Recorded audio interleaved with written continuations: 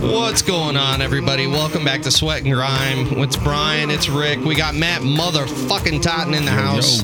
And tonight, we have got Taylor White of Kin White Construction. Taylor, how's it going up in the Great White North? It's going good up here, guys. The igloo is warm tonight. With more insulation on the way. That's right. Yeah. Oh, yeah, God. 100%. I'm not ready.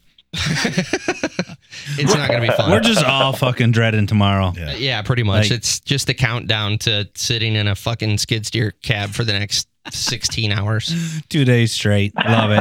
That's the best part, man. That's the best part.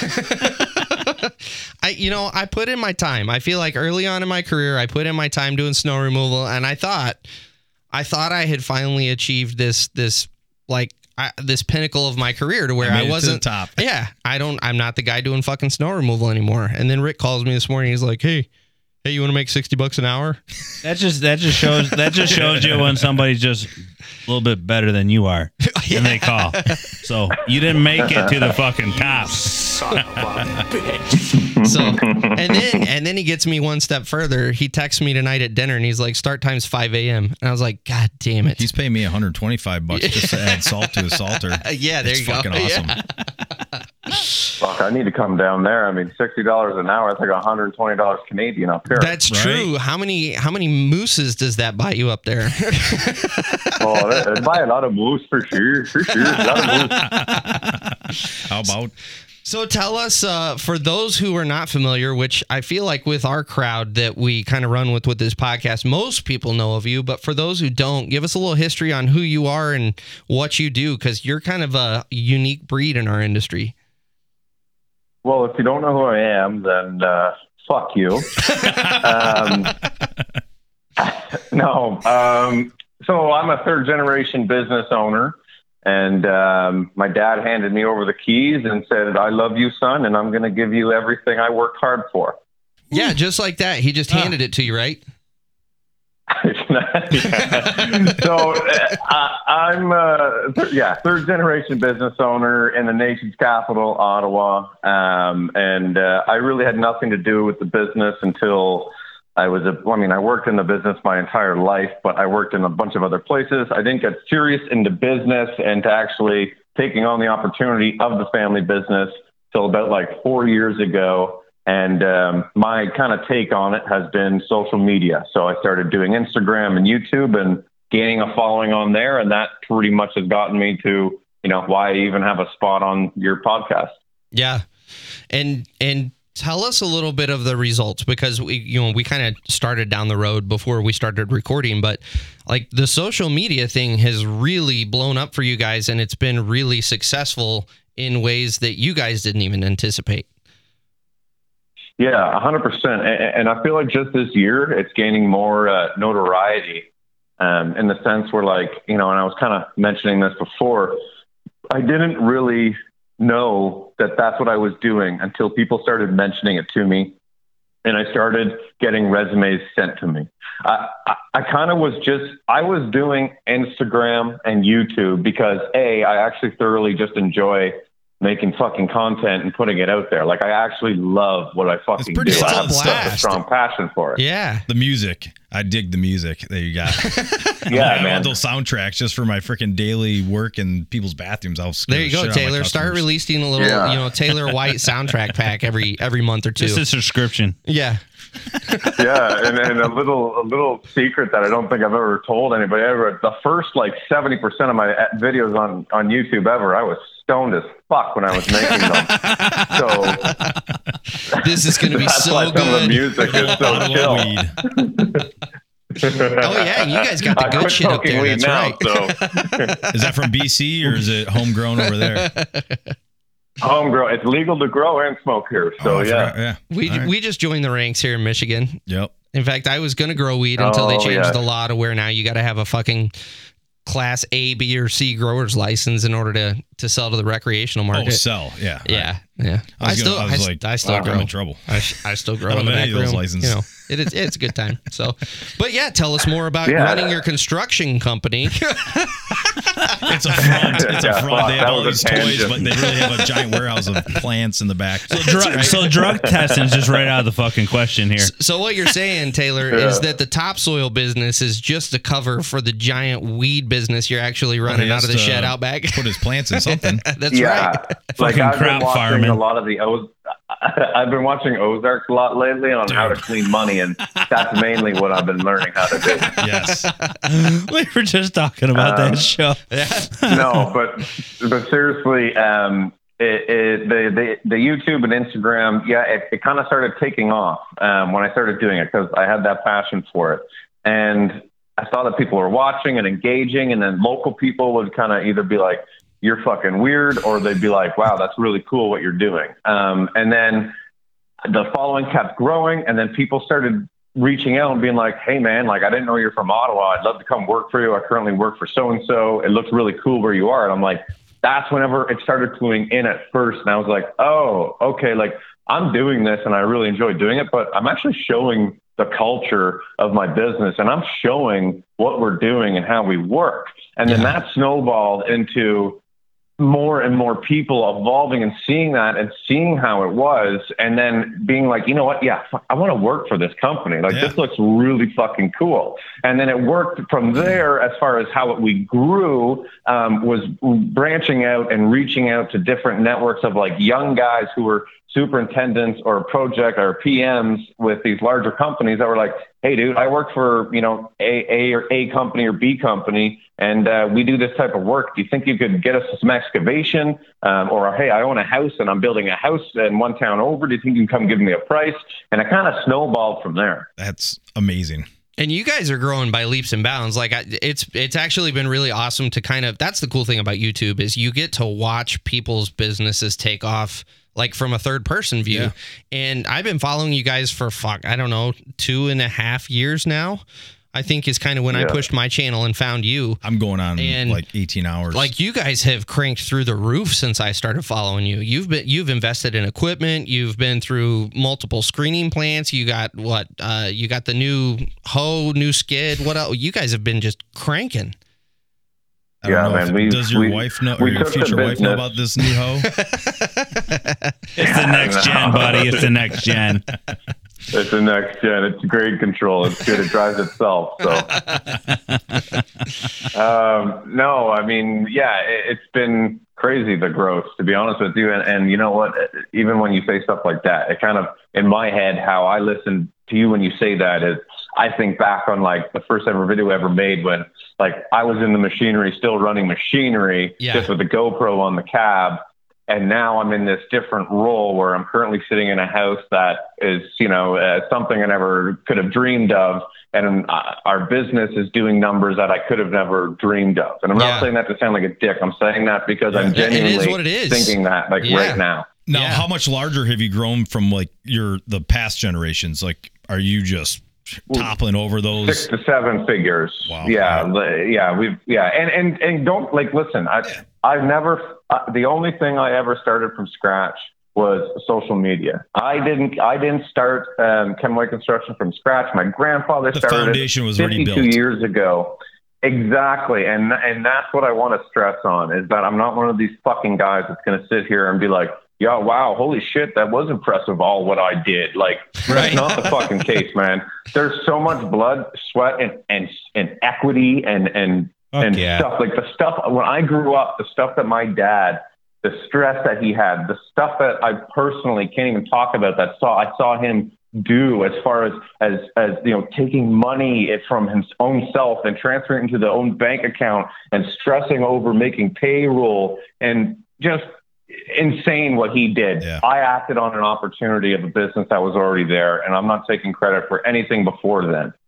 So let's go, you know, we've kind of darted all over the place in this conversation. Let's kind of go back to how you said you weren't really super involved in the business up until 5 years ago, you said?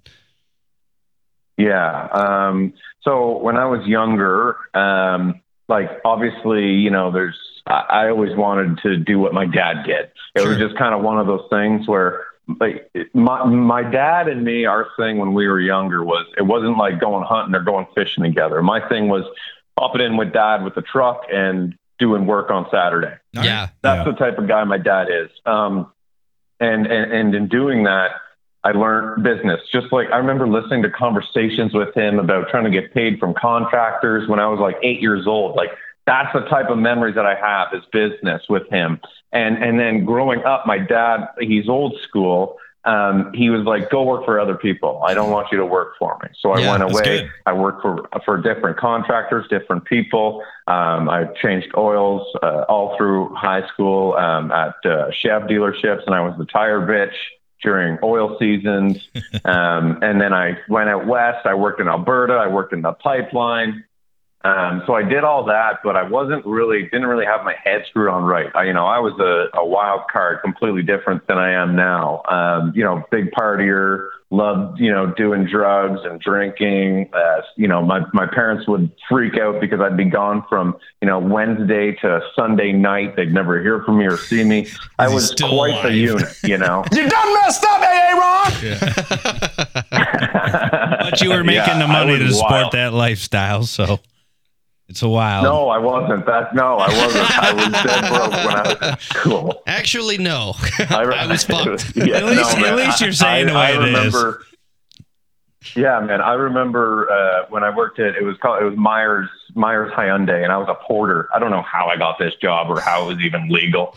They would come in and for service, and I would wash their vehicles, and then eventually they're like, hey, like you should just shuttle people around in our van.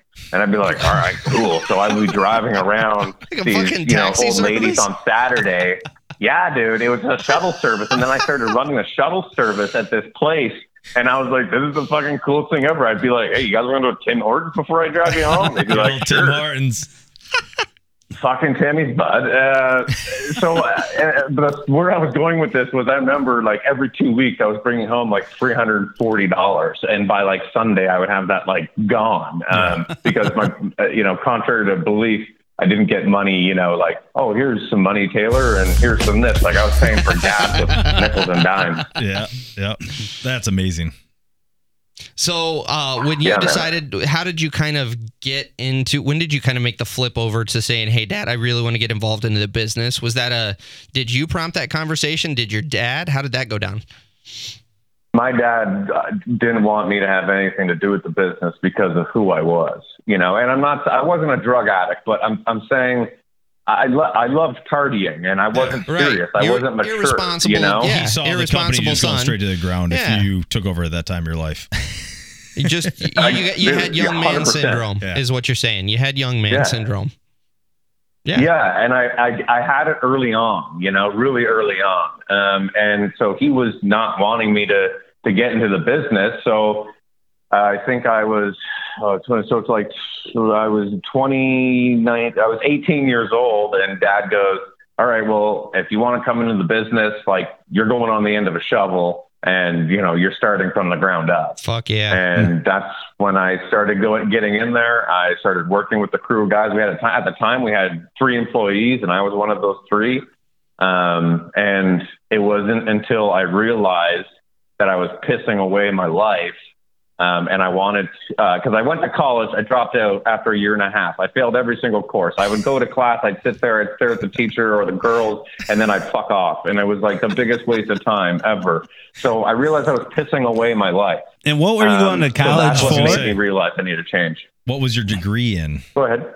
Or what were you it sounds trying like to partying. What were you going to college Business for? management. Hey, I made management. it through that program. It took me 6 years for a 4-year degree, but I made it through it, and I can tell you didn't miss anything. Yeah.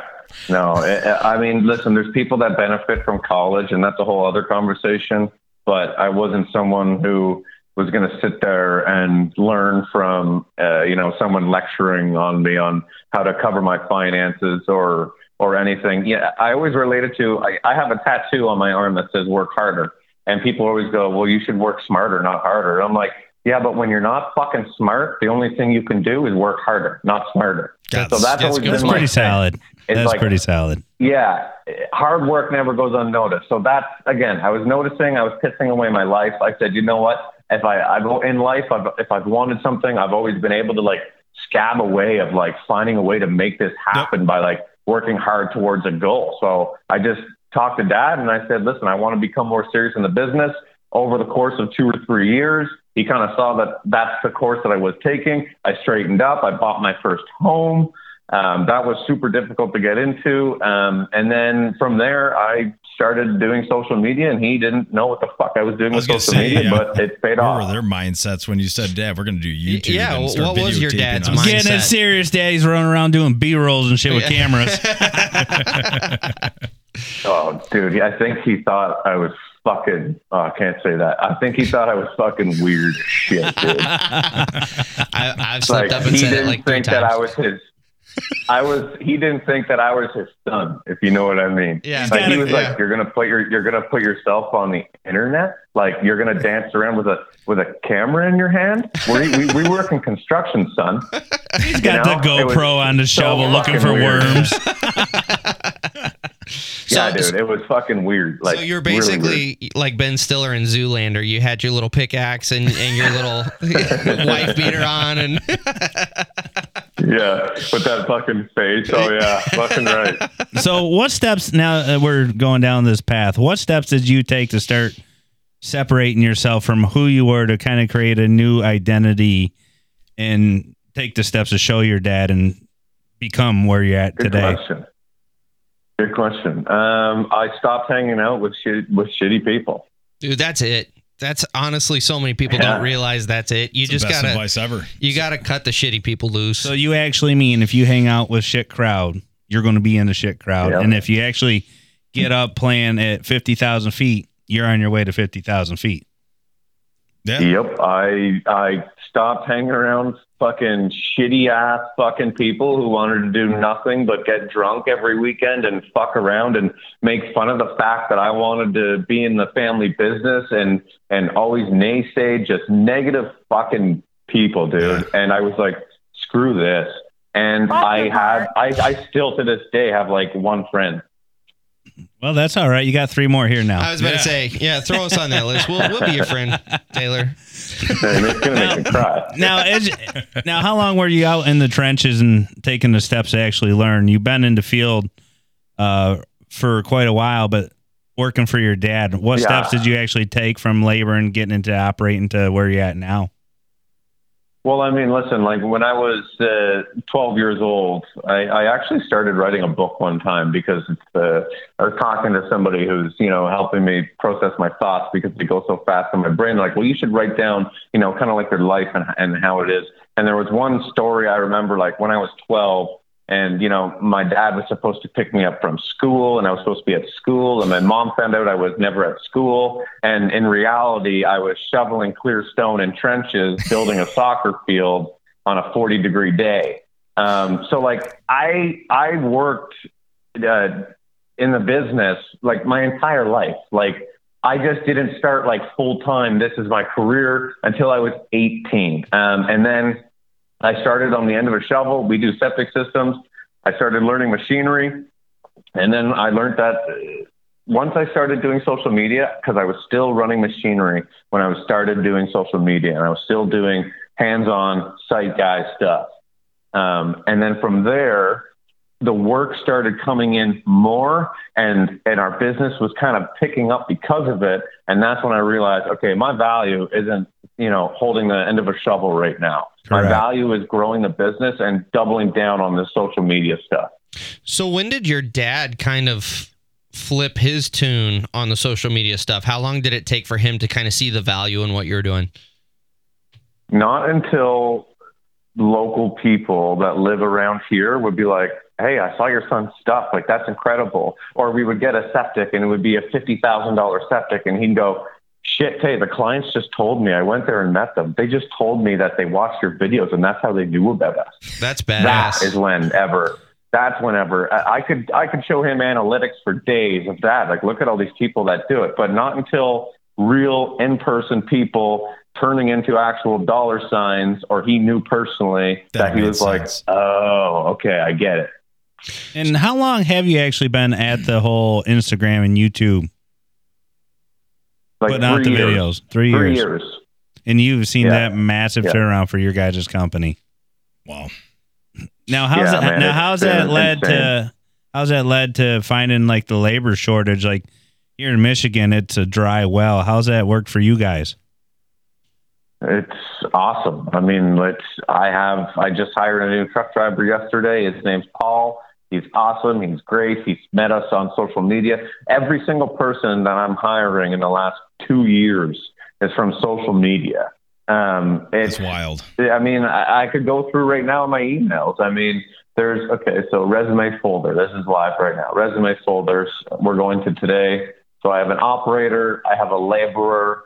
I have an office admin. And then I have another operator. And that's just So from that's today. 4. Okay. That's just today. No shit. Wow. That's crazy. Yeah.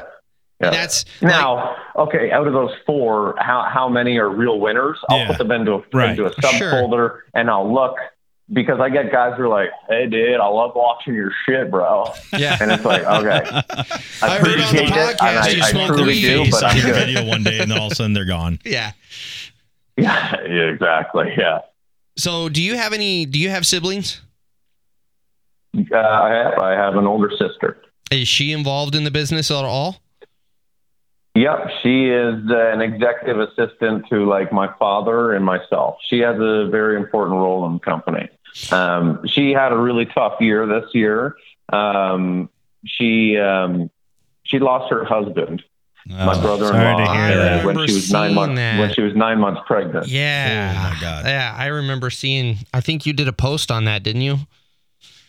Yeah, I did, man. It was really hard for all of us, and especially for her. Yeah. So she is away right now from the business, just taking time. And you know what?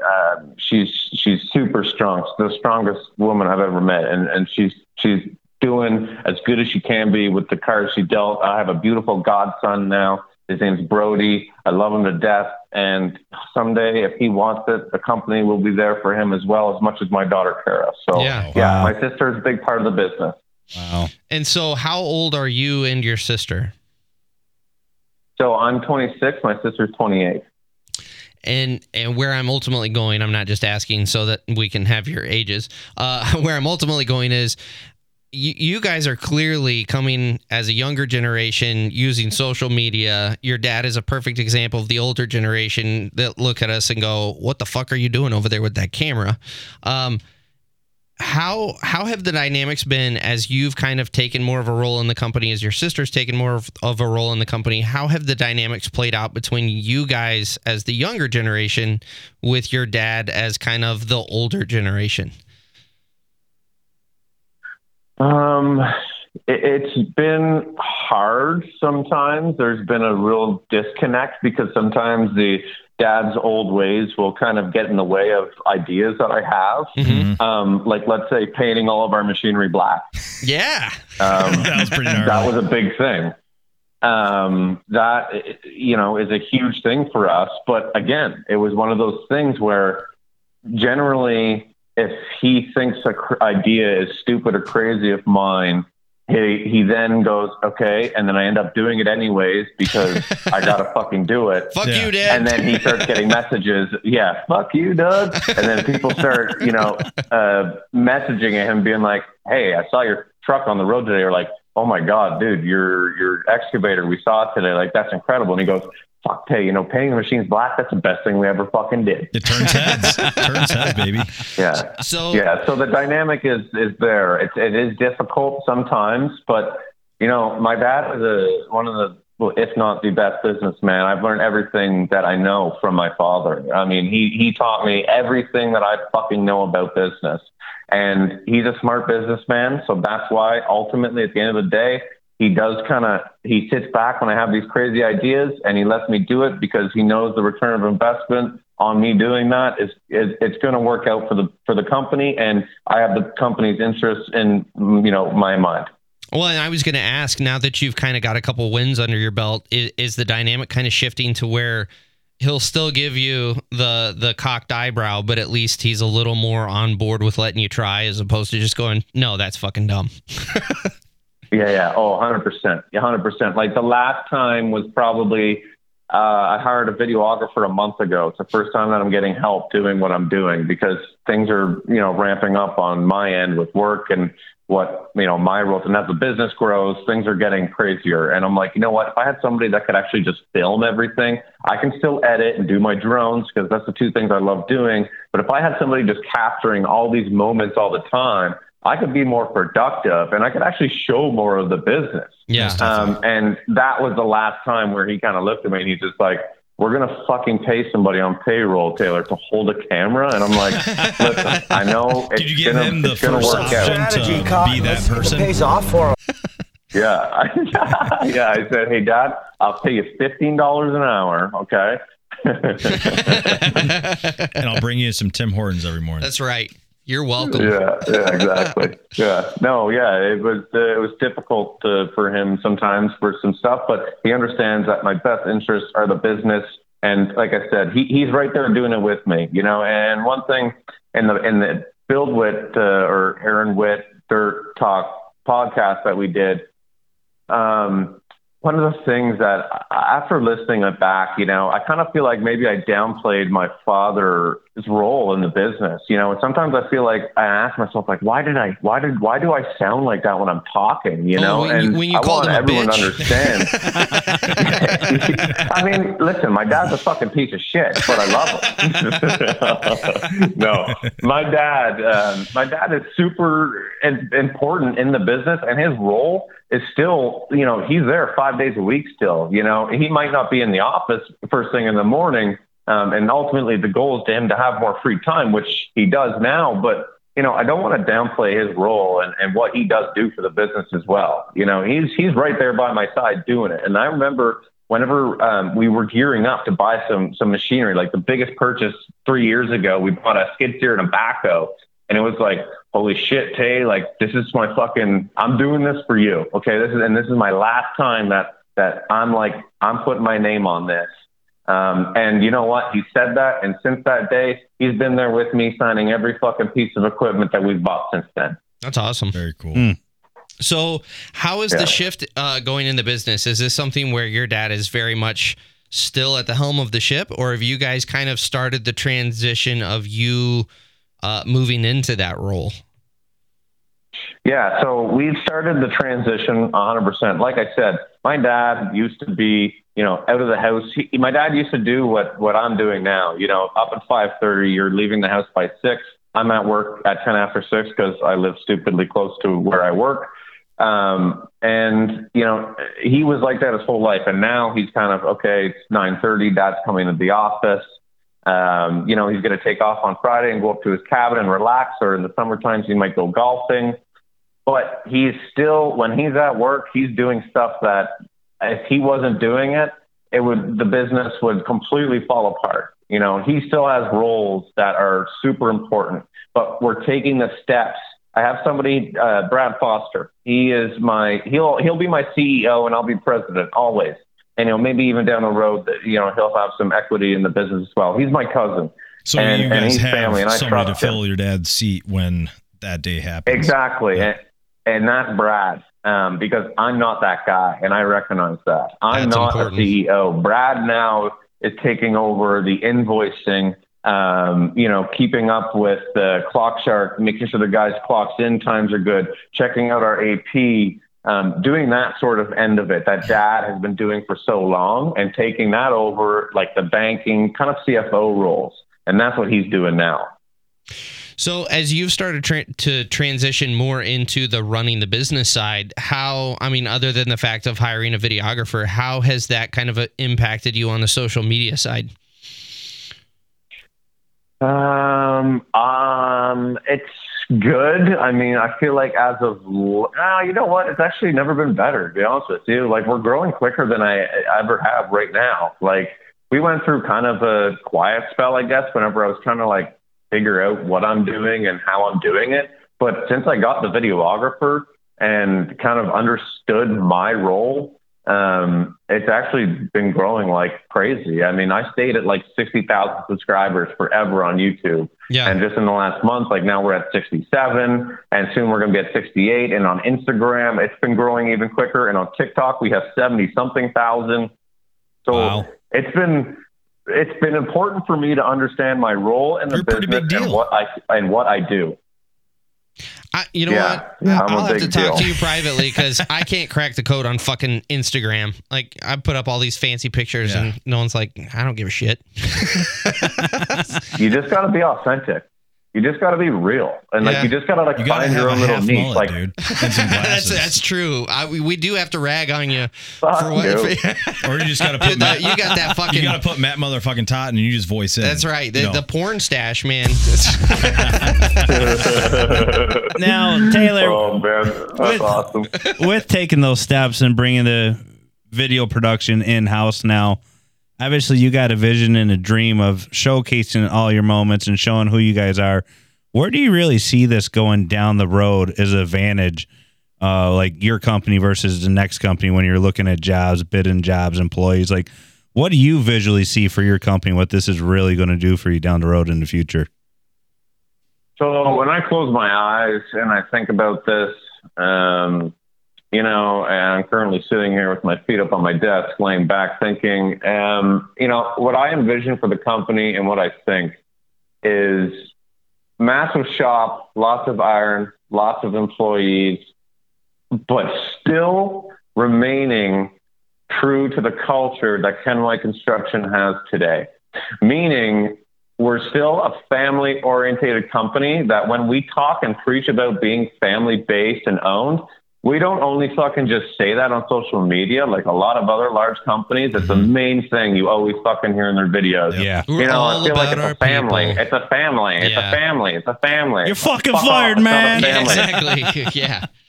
Yeah, you've never met the CEO. He sits up in his office all day. He hides.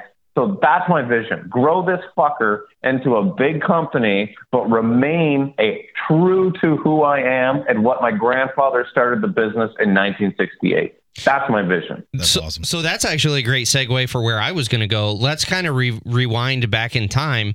You are the third generation in this business. How did the company kind of grow? What did your grandfather accomplish, and then what did your dad come in and accomplish? And then we've kind of got a good feel for where you're at and how you're helping to grow. Yeah, my grandfather.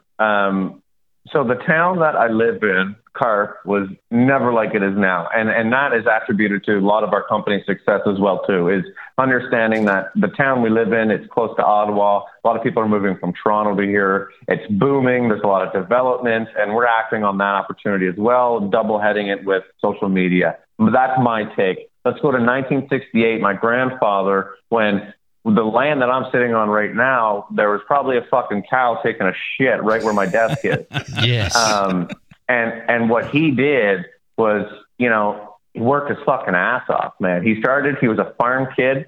He saved up enough money to get a track loader, and he worked his ass off and provided a life for his family. My dad has 3 other siblings, and he worked hard. And that's what he did. He worked incredibly hard. He died when I was super young. So I can't go on and speak like, you know, what did he attribute for his success and how did he truly keep going? Because I don't have those answers. And he died when I was like 6 or 7 years old. But I know that he was an incredibly hard worker and he was a big part of the community. So I attribute those 2 things, is that he was just a good, humble fucking dude that knew how to treat people well, and he worked really fucking hard. Yeah. And my dad, what he did, my dad is a very good businessman. He took the business and made it more professional. He made it more corporate. He started making connections with people that had commercial work, and he kind of expanded the commercial side. If you go back in some of our old content, you'll see Ken White Construction 2000. That was actually our running business name, because my dad took over in the year 2000. And that's whenever we started doing large commercial projects. And dad started making some real good money. I think at one point he had 5 or 6 employees, still breaking, you know, around the $750,000, $800,000 a year mark, doing really well. Dad was putting some good money in his pocket as well as his employees. So Dad kind of expanded on that commercial front. And again, just working hard, treating people right. But my dad was a businessman, and he's an incredible businessman. He's fucking smart. He's really smart at what he does and who he chooses to connect himself with and getting in places. He's really fucking good at that. So when it comes to kind of your late success that's happened here recently, was your dad kind of content with the size of the company and didn't really push hard, or was it just kind of a set of fluke circumstances that really made this opportunity where you guys are, I mean, like we talked about earlier, you guys have really blown up over the last 2 years. What's kind of been the catalyst there? My dad was a smart businessman, but he didn't like chaos. Yeah. I love chaos. He was comfortable, and he was a comfortable businessman. My dad provided an awesome life for me and my sister. Like, we grew up great. We grew up fortunate. I grew up privileged. It was seriously, like, I'm not, beating around the bush. We had a great upbringing. We weren't filthy fucking rich, but we weren't poor. Fucking Totten. Yeah, fuck. But he, I lost my train of thought. But you're talking about the white privilege or something we were going down the road of. Yeah, no, I got to stop that before I get canceled. But he was an incredibly hard worker, and he got comfortable at what he was doing, and that's just how he wanted to stay, and that's how a lot of business people think as well too. They have 2 or 3 employees right now. They can put $200,000, $150,000, $100,000 in their pocket a year. They can feed their family. They don't really necessarily have to worry about bills, but they're not living high on the hog. Sure. That's how we lived, and it was good. But I saw the opportunity of like, fuck, you know what? I love chaos. I love running on chaos. So the first big step was hiring an estimator, because I remember walking to my dad's office one day, and I'm like, Dad, what are all these fucking papers sitting here, man? He'd be like, oh, relax. Those are just people that want, jobs done, but I don't have fucking time to look at those. We got enough work for the rest of the year. And I'm like, holy fuck, Dad, what a privilege this is to fucking be able to say no to work. I said, like, I want that fucking work, because I was thinking about the other guys down the road that do what we do. And I was saying, they're just going to fucking go and scoop this up. Absolutely. Fuck them. I want that work. So that's what drove me into going, okay, bringing on my cousin, my family, Brad Foster, and he took on the role of our estimator, and he took on that, and that snowballed into now we have 2 estimators and a project manager and more office admin and more people. That's what kind of snowballed it was. I wanted the opportunity. I wanted to grow. I love the chaos. Do you think he set those piles off to the side so you could see it? So to see where your brain and what you would do with it would go, Yeah. Probably. I mean, he's just fucking smart. He just ran with it. Honestly, he probably was.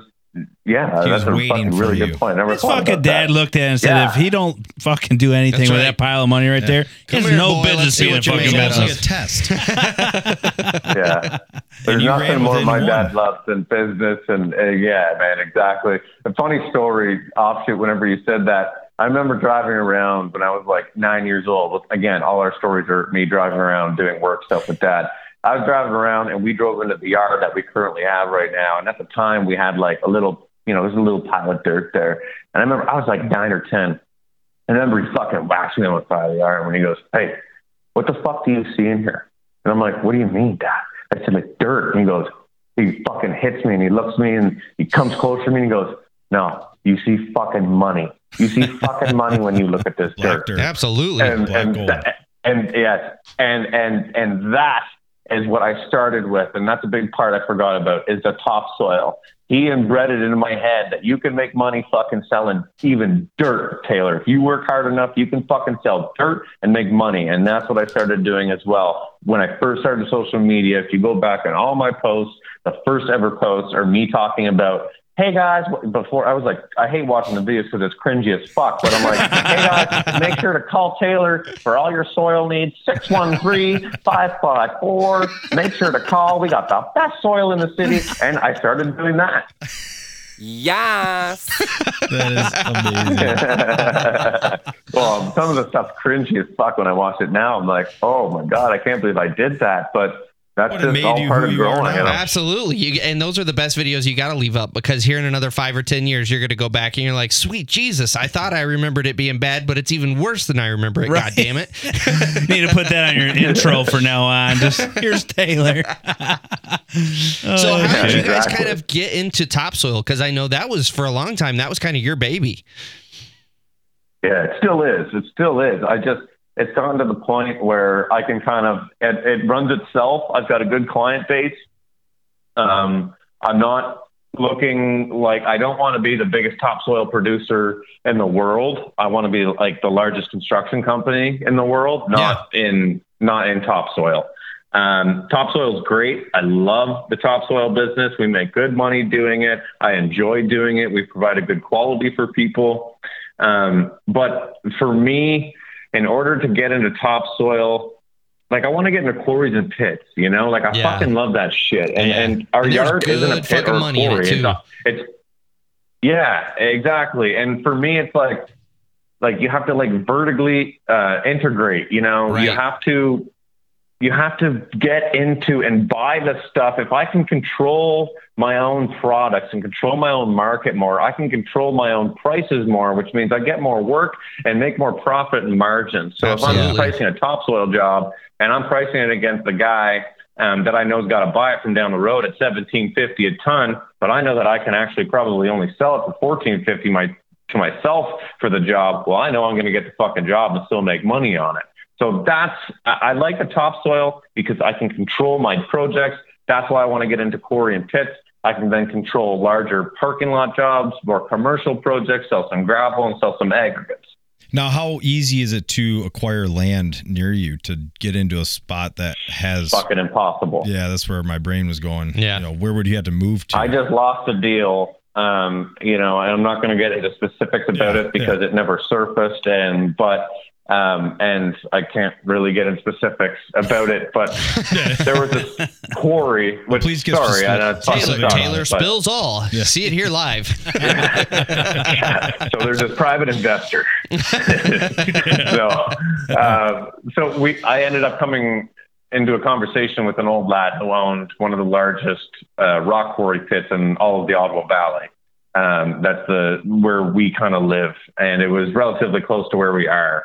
And submitted an offer. It was a big chunk of money, and ended up the day that we were there looking at it with the guy, one of the largest contractors, I guess someone high up saw that we were there, then went on our Pits and Quarries websites, found who it's licensed under, called them, and offered them a ridiculous amount, and we lost out. And that summarizes how these large companies. that summarizes how these large companies where I live are really controlling the market they're for sharks. Well, that's like that here, though, trying to get any fucking material around. We have to go down to the city if we want to get it at the right price, down by the bridge, bring it back. Right around here, they're hoarding it, and it's like gold. But then the big boys that are crushing on the freeways and the bigger projects around, they're keeping it all in-house to reuse it, sell it back to the state and taxpayers. You can't get your fucking hands on it. So we're looking for constant fucking different material to run around on. I feel your pain. And that's how it is, man. That's how it is up here, you know, and it fucking sucks because, I mean, but listen, like, do you fucking blame them? I don't blame them. If I had that much fucking money to toss around and I own that land, I'd be doing the same fucking thing. Fuck yeah, it's business, man. That's how you make money. That's how you stay on top. Exactly. Well, the only way I could actually bring my price down, you know. The only way I could bring my price. I've seen that coming. The only way I could bring the price down is ship my own trucks.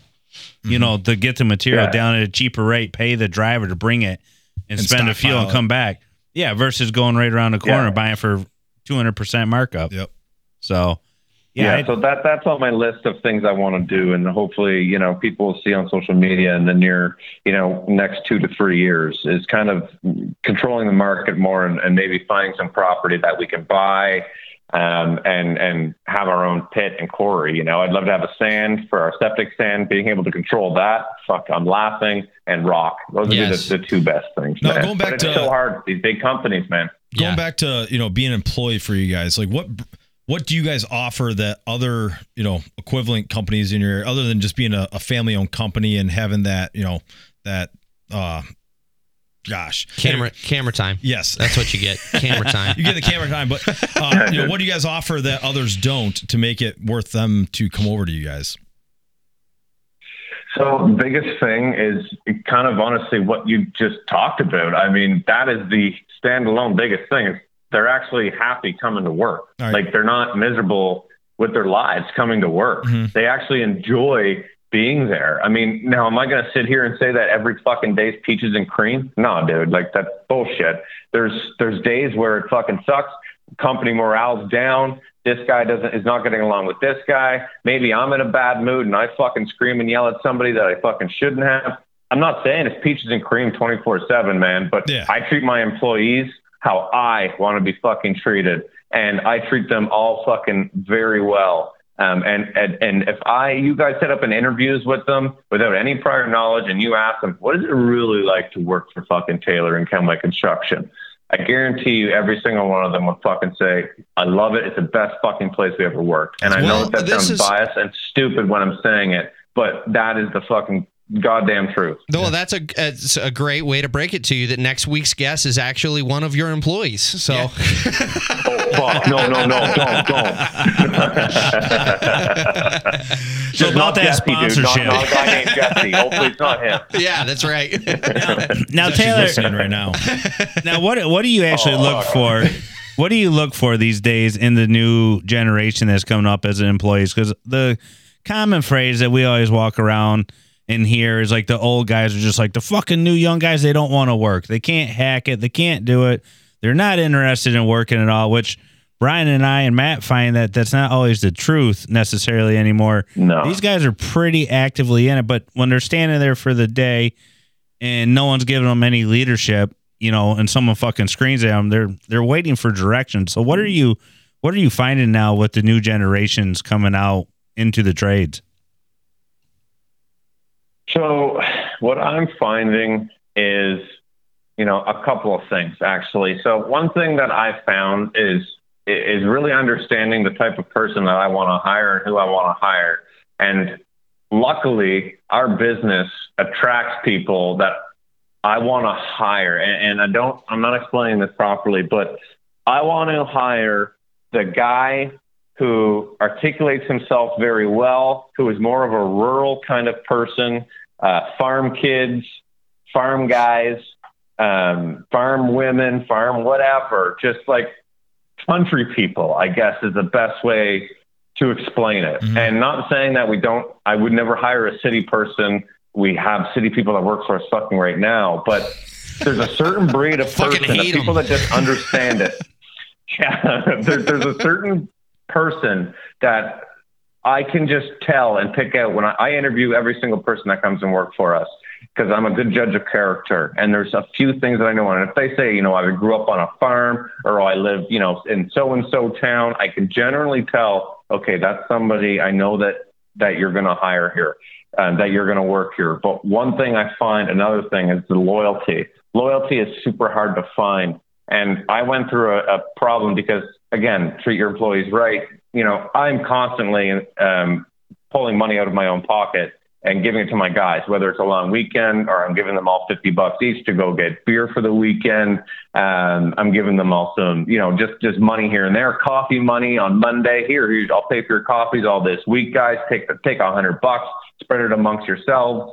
But then guys that abuse that and don't appreciate the stuff that you do for them, I pick up on that real quick and then they're gone. Loyalty is really hard to find. Mm-hmm. Loyal people.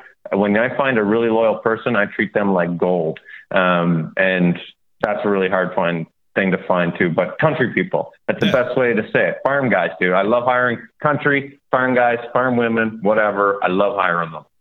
Well, they're generally super hard workers. They're super down to earth and they're appreciative as long as you treat them like a person. Yeah. Then they go home and milk the fucking cow. Exactly. Yeah, I literally have my co-op student. It's funny you say that. My co-op student, he milks cows every night too. He comes to work at 7 a.m. He works till 5, and then he goes and he milks cows until 7:30 at night. He's and got he's them up the strong next morning. hands, baby.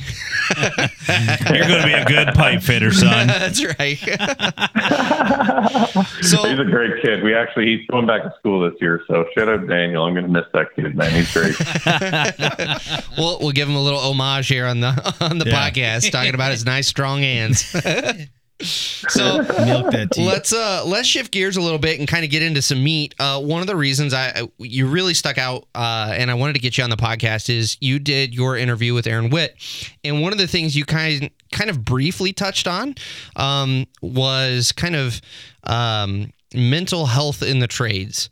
And that's something that no one likes to talk about in the trades. You're a bitch if you have any mental health problems. What's the matter with you? Well, you are, yeah. Yeah, and so whatever you're comfortable. That's right.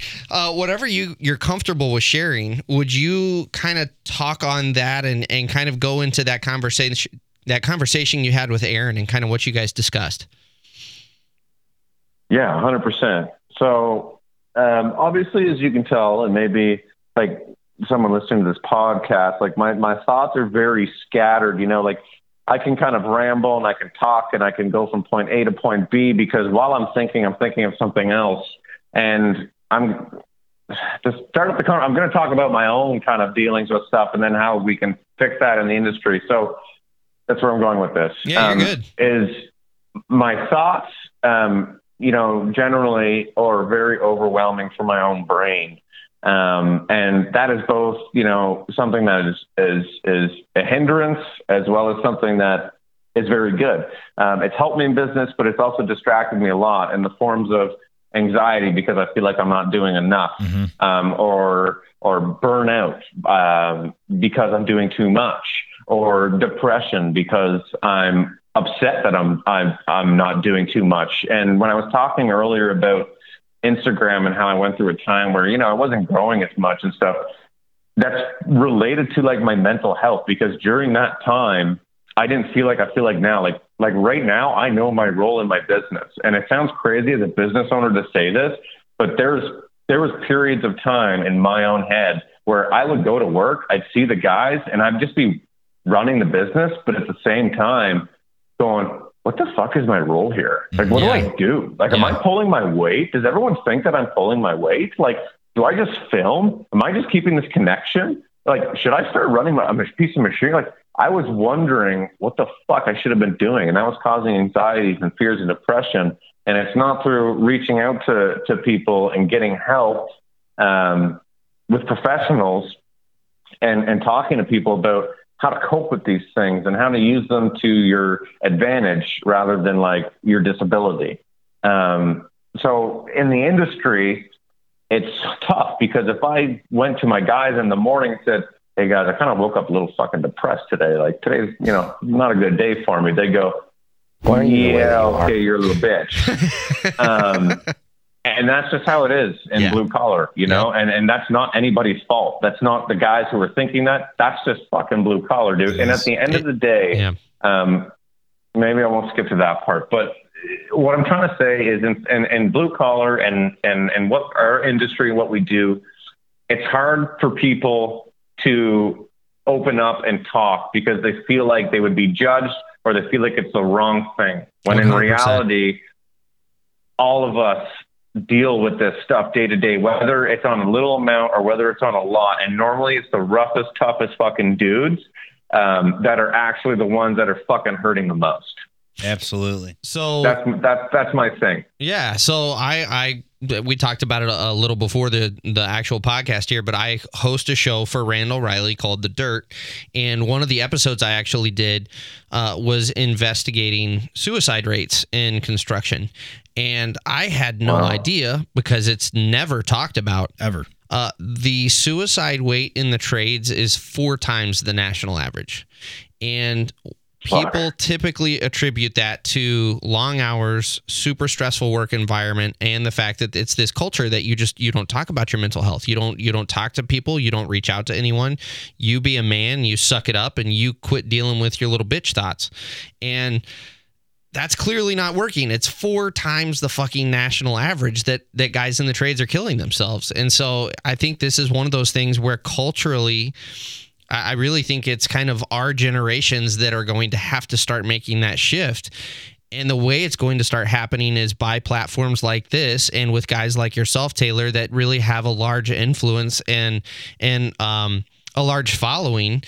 Just kind of being open and honest that it's okay to go find help. It's okay We're to find human help. beings, though. It's okay to fucking deal with issues and struggle with things.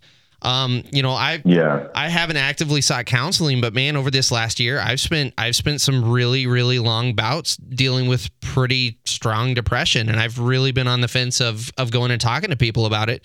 And I think it's even hard in the position that I'm in where I recognize the problem. It's even hard talking about that with people. It's uncomfortable. It is. It's right? uncomfortable. You take your fucking man card away and it's very uncomfortable. Absolutely. Yeah. So, and that's normal. That's normal to feel like that. Like, that's the hardest thing. Like what you're saying is it's like you feel like you shouldn't be saying it. Your brain is like, I shouldn't be saying this out loud. Like, this is ridiculous. But the problem is, in our industry too, there's a lot of like physical stuff that actually take the toll on this. And it's, you're waking up, you're going to work in the dark, and then you're coming home and it's in the dark. It's pouring rain outside in the morning, and it's like that morning dark kind of vibe. You work all day, it's great. You come home at night and it's right, and then you're up, and then the next morning at 4:30, 5 o'clock, and you're going to work. Dude, blue collar, and what we need to understand is that we're fucking savages. Yeah. Like, we work and we do stuff and we build the fucking countries that we live in. And sometimes we don't get the credit that we deserve because we're blue collar, and it gets looked down on, and people in suits look down on us. And we then feel like, fuck yeah, I'm just a blue collar fucking guy. I'm just over here making $1 for the next guy to make $100,000 sitting in the office. Sure. And it weighs on you. And I'm not saying that's a total thing, but I'm saying there's so many things in blue collar that weigh on the minds of people in blue collar, but yet we're supposed to be the toughest fucking guys and girls out here. Well, I'll tell you another huge factor that we haven't even touched on. How fucking hard is it walking out the door while your daughter's still asleep and getting back when she's already in bed for the night? Yeah, dude. Oh, fuck. It's brutal, man. That's it right there. Yeah. That's the number one reason why I started my own company. So I'll be able to take my daughter to school. That's why I'm doing what I'm doing. I didn't see her for 3 years of her life. I did on the weekends sometimes, but it was like I missed so much. I have 2 boys at home, and when I was working for Dan's, I would, even though we're living in the same house, I would go 3 to 5 days without seeing those boys because they're in bed when I get home, and I leave at 4:30 in the morning before they're up. Yep. And that's brutal. That's a whole other aspect of that, just kind of that hard work life that you do as a blue collar tradesman, is you've got all the other shit you're dealing with, and then on top of that, you don't have the support of your family. No, because you're not there. Yeah. Like, I'm looking forward to tomorrow morning, snow day for their school. She's coming to work with me, baby. Yeah. But yeah, see, I can't wait for that. Fuck, I can't wait for that. Like, so cool. Oh man. But it's just the growing pains of a business, though. I mean, you are hiring some of the toughest people that are some of the smartest people into the industry. And it takes a certain individual to look at their family and go, I'm doing this so we have food by the end of the week and a paycheck and a roof over their head. And then they walk away. Articulating that. Yeah. Then you sit back and you're like, is this really worth it? Yeah. You're not doing any good doing that. It's sometimes. The loneliness. It's the loneliness of the industry is seriously what it is, and some of the, like, that's what I'm saying, man, about like fucking, you're getting up before everyone else is up in the fucking world, and you're driving to work in the dark, and then you're coming home and it's still fucking dark, and you're doing that 5 days a week, and if your boss is making ass on the weekends, it's 6 to 7 days a week, and then you're not seeing your family, and then you get in an argument with your fiance or your wife because you're never home, and they know deep down you're doing it for them and the family. But sometimes it's easy for them to forget that that's why you're doing it. And then those cause arguments, and then those cause fights. And then you take those fights and arguments with you to work. Yep. Like, that's the biggest shit, that when my guys open up to me at work, and I open up to my guys at work too and go, dude, my fucking fiance, we got into it, man, last night. It was a bad night last night. We're arguing. I haven't been present. I was on my phone all night because I was dealing with emails and responding to people. And then I was gone up super early before she was even up. Yeah. That's the biggest shit, dude. That's the biggest fucking stuff that happens. Well, and that kind of brings up a point that one of the things I've talked about multiple times on my channel is one of the things that kind of irks me about the trades is we love to throw around the brotherhood term when it's convenient. And when we're talking about like, oh, we all dig in the dirt together. We all get out there and sweat together. It's a brotherhood. But the second it gets difficult where Matt or Rick wants to come talk to me about some shit that they're struggling with, all of a sudden that brotherhood card isn't as flashy as it was. It's like, whoa, what the fuck's the matter with you? They'll ghost on the weekend, follow up on a Monday, like, how you doing? I had a rough weekend. Yeah. But they don't talk about the issue at hand. But that's ultimately, what you were just kind of talking about, Taylor, like that is what the brotherhood is. That's what it should be is, we spend so much time away from our actual families that a lot of times your job site family is your family. And part of that brotherhood is the fact that you can come to work at 6:30, 7 o'clock in the morning and go, fuck, man, my fiance and I got into it last night. It's not good. I'm really struggling. And that's where the brotherhood picks up and goes, you know what, man, take it easy today. Let's talk through it. Being there for each other, that's the part of the brotherhood that actually counts. It's not throwing around the flashy terms so that you can, think of yourself as being a man in the trades. It's actually being there for each other. That's what counts in the brotherhood. Spot on. Yeah, that was a really good way to summarize that. You're 100% right, man. And even just reflecting about, how I think, we are with our team. We had a guy, his name was Andrew, and I shared a bit of his story online, but, he was 30 years old. He got diagnosed with kidney failure. He went to dialysis. When he got hired with us, he goes, listen, I'm a great employee and I'll work my ass off, but I got to go to dialysis at 5 o'clock every Monday, Wednesday, and Friday. Is that cool? And me and my dad said, yeah, hey, no problem. We respect that. And as a team, over the past 2 years, we have all been on this journey with Andrew and his dealings with kidney failure. And then he finally got a kidney and recovering and recouping for that. And now he's back at work and through the whole fucking process. And that's what makes me so proud of what we've created in our culture at Cumming Construction. And again, with the social media and just everything with the business, is he was updating us, sending us pictures of thumbs up from the hospital. And we have a work group chat that we all fucking shoot the shit in. That's awesome. And he's sending us updates and he's letting us know how's it going. And if it wasn't COVID, we would have all went down there and saw the guy, or some of the guys drive him to his appointments.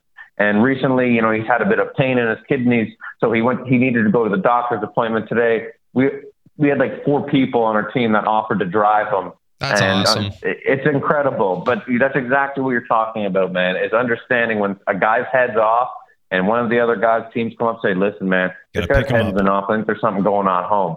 So I walk over to him and we have a conversation about, hey, man, you got shit going on at home. You don't have to let me in on it. But all I want to know is if your head's not in it, you need to get your head into it. You need to talk about it. You can do that. It's okay. And that's what we need to have more of. Because not only is it not okay to not talk about it personally for that guy, but for the safety of everybody else as well. Because if my head's not in it and I'm operating a 30-ton excavator, well, all it takes is one little fucking slip and now everybody's having a bad fucking day. Yep, absolutely. Well, and the only time that they reach out is like at the last minute breaking point when it's too late. You were just elaborating the other day about a story. Which one was that? It's your bonfire. Oh, yeah. He dropped a little acid since then. What are we talking about? No, my brain's on cloud 9 right now. Yeah. But I'm thinking about all the issues going on in my head. Are you good sharing that story? No, I don't. Okay, all right, fair enough. Yeah. But yeah, it's a regular occurrence in the trade. Dude. Well, it's more of on this circumstance. It's not really his to share, and I think he's being respectful. Yeah. I hear you. But at the same time, like it's so common that it's just good to be there for. Well, I guarantee you, hold space. Almost everyone that's listening to this podcast can probably come up with a story of someone they knew or millions. A friend of a friend who either committed suicide or had severe issues and never fucking talked about it. Yep. It's just it's a way more common occurrence than anyone realizes, and it's only because we all think we're being manly men by not talking about it. Well, there's not enough hours in a day to deal with every problem, right? You can't just be a husband, a boyfriend. You can't be the significant other to pick up the kids before and after school, make the lunch, go to work. Like, and then in this field, you're expected to work 12, 14 hours a day and a good day. So you miss out on a lot of things, and really what everyone else is fighting for is time, and your time, whether it's your wife or your kids, and you can't give that to them, unfortunately. And then they also feel like now, as an employee, they can't walk up to the employer and be like, hey, man, I have not been to my kid's football game all fall. He's been asking, can I have the weekend off?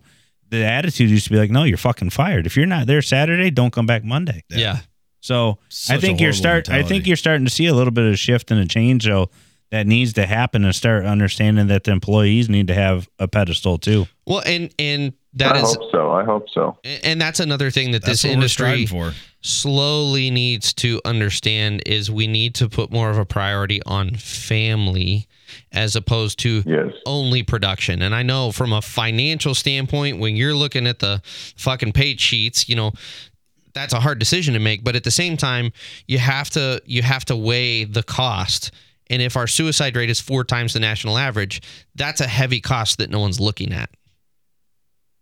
And it takes the employers, though. That's what how you're going to see is guys that have the mindset like all of us that are talking right now that own businesses and allow your business to actually shape into that and actually act on the stuff that we're talking about, and not just talking about this because it opens up conversation and it sounds really good to talk about this on a podcast or to talk about it. Now, go back now and reflect on that. Follow through with action. Act on it, dude. Yep. Exactly. And that's what we need to do, because it's bullshit if people are just talking about it and just, we have this available and we can talk to this person, but you have to actually fucking do something about it. That's the biggest thing. And that's how we're only going to change, is when the employers understand that these guys and girls, they need to be able to feel like they're open and they can talk. And if they don't want to, have the resources for them to be able to. And like you said, with family is so fucking important. And there's so many times during the summer where I'm talking to my employees and they go, listen, man, I need to go take care of this. My daughter, I'm going to come in today at 10. I can't be there for 7. And my responses to them are, family first, no problem. You go do that. Yeah. And that's treating people how I want to be treated. And when you were talking about retaining employees and what makes us stand out is actually being one of these people that you're talking about and treating my employees like human beings and how I want to be treated. Well, and another aspect of that again, it's just this industry is so slow to understand things. I feel like when you treat your employees that way, where you put family first and you say, look, man, no sweat, we'll cover you. Go to your kid's ball game. Go enjoy the ball game. What a lot of guys don't understand is that whole loyalty thing that you were saying is so hard to find earlier. That's how you build it right there. Because what's going to happen is you get into a project 2 months later and you're like, fuck, Andrew, I got to have you stay late. I'm sorry, but we've got to get this done.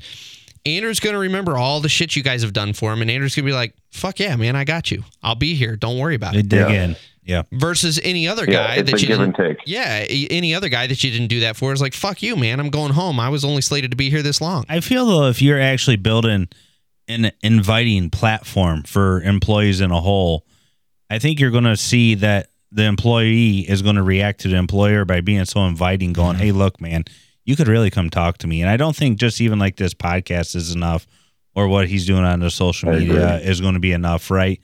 But I feel like as a whole, if we could already recognize the shortage in the labor forces and the way people want to be turned by starting to create these platforms and these group chats, everything else, I believe people will start reaching out to certain individuals going, hey, who did you talk to and how did you come about that? Yeah. With a comfort of, I might be a crossover in California, but I got a relating story to you. Why don't you ship me a message and we could talk? And start kind of creating that brotherhood effect, not just somebody at the employer level. Be in the same position. Yeah. So I believe people want to be out there. That's true. Well, so we'll kind of finish out our little heavy segment here. I will say, if there's anybody listening that's really struggling, even if it's not with actual suicidal thoughts, but if there's anyone actually struggling with depression or anxiety or any of the stuff that we all deal with, reach out to someone. It's not a weakness. You're not lesser than other people in the industry because you can't handle it. Legitimately take care of yourself. This is just as important as any other aspect of your health. Reach out to someone. And if you are struggling with suicidal thoughts, absolutely, there's the suicide prevention hotline. There's so many resources out there for you. Reach out to that instead of trying to work through it yourself. So that being said, I want to wrap up the kind of that was pretty heavy. So I do want to shift gears here for you. You guys, how old's your daughter now? My daughter is turning 8 months to February 4th. A newbie. Yeah, congratulations on that, by the way. Oops. Thank you, guys. I appreciate it. My life is completely different, and sleep is completely different, but I wouldn't trade it for the world. It is worth every bit of the lack of sleep. Let me tell you, my daughter's turning 6 in March, so it's the most amazing thing in the world. That's awesome.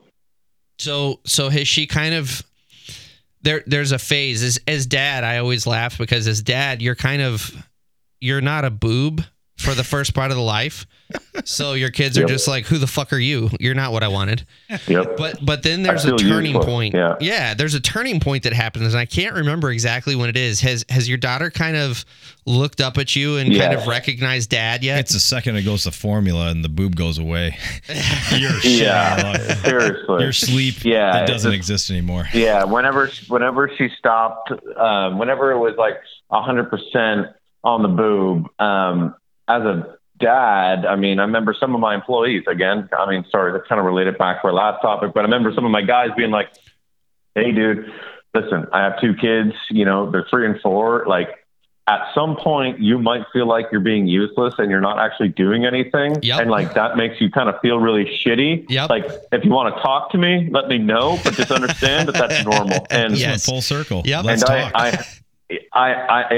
I had that, that experience because, again, like I didn't take any time off work. I guess I should have. But at the end of the day, what keeps the roof over our heads is my business, and I'm a workaholic, and I had to do my thing. And she is fortunate enough to where her business, it's online and she could still get her stuff done.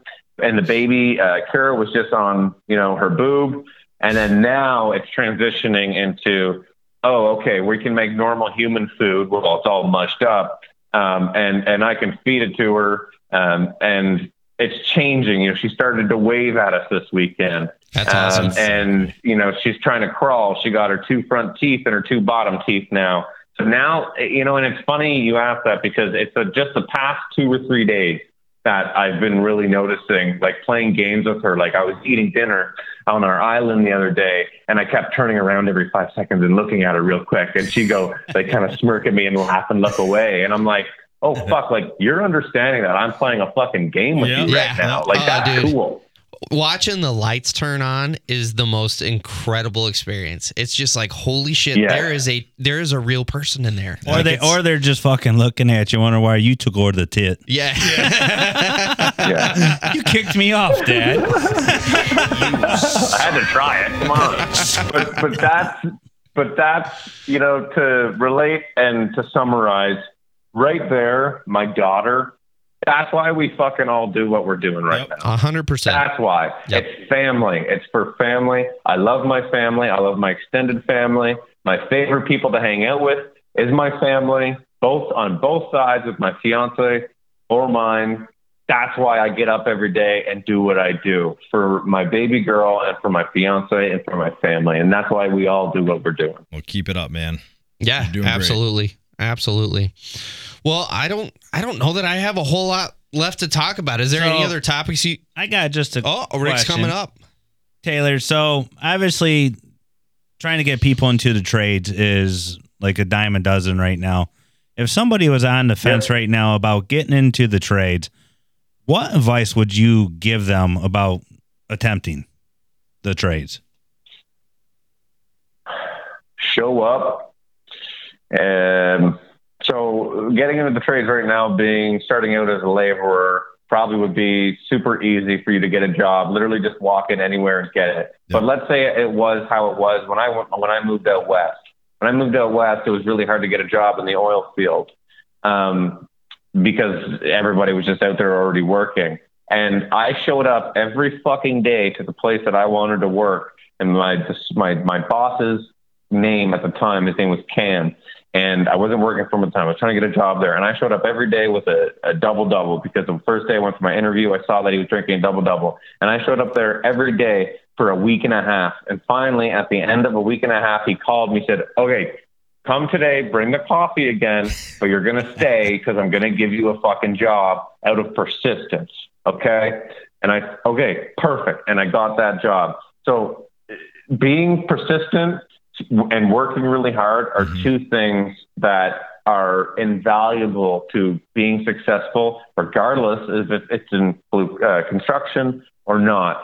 Being successful, it's for someone to come into my business. Let's say, a kid walked in off the street tomorrow and he goes, I want to work here and then I want to climb the ladder. My only single advice to him would be, I need to be able to trust you. You need to be loyal and you need to work hard. Those three things I tell all my guys. You want to succeed, you do all those fucking three things, and I will give you the fucking world. And in 3 years, you've been making $100,000 driving a brand new fucking pickup truck. Nice. By the way, I just want to say, out of all the things you said tonight, the double-double was the most Canadian. Yeah. Oh, shit. It was, man, that was... You guys don't call them that. That was lip-biting good, baby. I forgot about that. I was in Michigan. That's the one you guys crossed over to Sault Ste. Marie, correct? Yep. Yeah, okay. So I was coming back from the oil field with my dad, and I had an old GMC pickup at the time. And I had a 24-inch piece of fucking Alberta pipeline strapped in the back, baby. And I drove that fucker all the way through the fucking Dakotas. And anyway, so we were coming up through Michigan and we were about to hit fucking Canada. And I stopped at a Dunkin' Donuts or a McDonald's or something. And I said, I'll get a large double-double. And the girl's like, what the fuck? And I'm like, she didn't make double? She didn't know what the fuck it was. Yeah, she didn't know what the fuck it was. So, yeah, no, I know that I sound stupid thing when I say double-double. But I get a Tim Hortons every morning. So. Not only they fucking bring their trash over here, they bring their fucking coffee over here to Michigan. I love me some Tim Hortons. So for people, because this is bigger than just in Michigan or in Canada, for people who are listening and don't have a fucking clue what we're talking about, one of the most popular coffee chains that's from Canada, they've kind of wandered down into the north, so we've got them here in Michigan, is Tim Hortons. And one of their drinks is the double-double. And it's, what is it? It's double cream, double sugar, right? Yeah. I think. Yeah. Yeah. That's a Canadian. Yeah. We've got a coffee. Two cream, 2 cream, 2 sugar. And that's basically like the blue collar special is stopping at the gas station in the morning, grabbing a pack of cigarettes and getting a large double-double. That's the breakfast of champions that we call it here in Canada. Amen to that. That was just, man, when you said that, it was just like, man, we're like full on Canadian now. Dude. This is excellent. Well, you want to hear an even bigger one is the Wayne Gretzky. It's a 9x9. What is a 9x9? So there's a shot of coffee and the rest is cream and sugar. Dude, you go to Timmy's and order a Wayne Gretzky here in Canada and you're fucking good to go. You know what? Just for shits and giggles, tomorrow we're going to go order a Wayne Gretzky. We're going to hear out the fucking speaker, sir. What the fuck are you trying to get here? Well, either that or he gets it right, and then I'm jittering like a crack addict the whole time I'm trying to operate. Oh, fuck, dude. We Canadians, we love our Timmys, dude. We call them fucking... I have 3 of my guys drink triple triples every morning. Do you guys call them triple triples too? 3 cream, 3 sugar? No. I just say 3 and 1. That's mine. No, we go triple triples and then a 4x4, like a pickup truck. We call them 4x4s, 4 cream, 4 sugar. I'm going to change it up. Playing a fucking card game. I don't drink coffee anymore. I actually quit drinking coffee. I drink fucking tea now, so I'm on tea. All right. So what kind of tea? Double. I'm currently drinking a David's tea, and it's Forever Nuts. Forever Nuts. Boy, I wish I had my sound effects slider pulled up. Oh, man. That's fitting for the guest. Yeah. Well, man, it's been a pleasure, but we're going to wrap it up with the last question of the night. The Totten question. So if you could do anything, change anything in life, what would be your dream job? Holy fuck. Mind blown. Okay, but like if I could change anything and do one dream job, whatever the fuck you want. To say I wouldn't. Wait, what? What was that? What did you just say? No, so like is it corny to say that I wouldn't? Like no, what I'm doing right now. You'd be retired. No, he likes the spot he's in right now. So you were living your dream right now. So you were doing your dream job. I'm living my dream, dude. That's awesome. That's like the most boring answer. I'm going to judge you. That's the most boring answer. Come on. That's like cheating. Okay, so let's say so then let's cut out stuff then, okay? Fuck off. And let's say that construction is not in my blood in anything. Yeah. I would like a fucking a movie star or a fucking artist or something in the spotlight. That's what I would like to do. With that mustache. Or an off-grid fucking person. Or someone who lives off-grid and has a big-ass fucking beard and lives off solar panels and gets their water from a creek. Yeah, I'm down to do that. We're getting somewhere. That's what we're going for, Taylor. Yeah. That's the fucking answer. We just had to pry it out of you. Yeah. That's perfect. Yeah. That's what I'd want to do. Well, Taylor, thanks for being on, man. This has been an absolute blast. We appreciate it. It's been a pleasure. I appreciate it, guys. It's been good. Thanks for having me on. It was good talking to everybody, and it was a great conversation. And hopefully, some people get some good info out of this, and especially some of the topics that we covered. It's stuff that it's important to myself, and I know it's important to you guys. And I'm glad we got to openly talk about it. Hell yeah, brother. Absolutely. Well, thanks everybody for listening. As always, if you do us a favor, if you're listening on an Apple product, run over, give us a review, give us a rating. That really helps us out. We'll catch you guys on the next episode of Sweat and Grime. Thanks, guys. Later.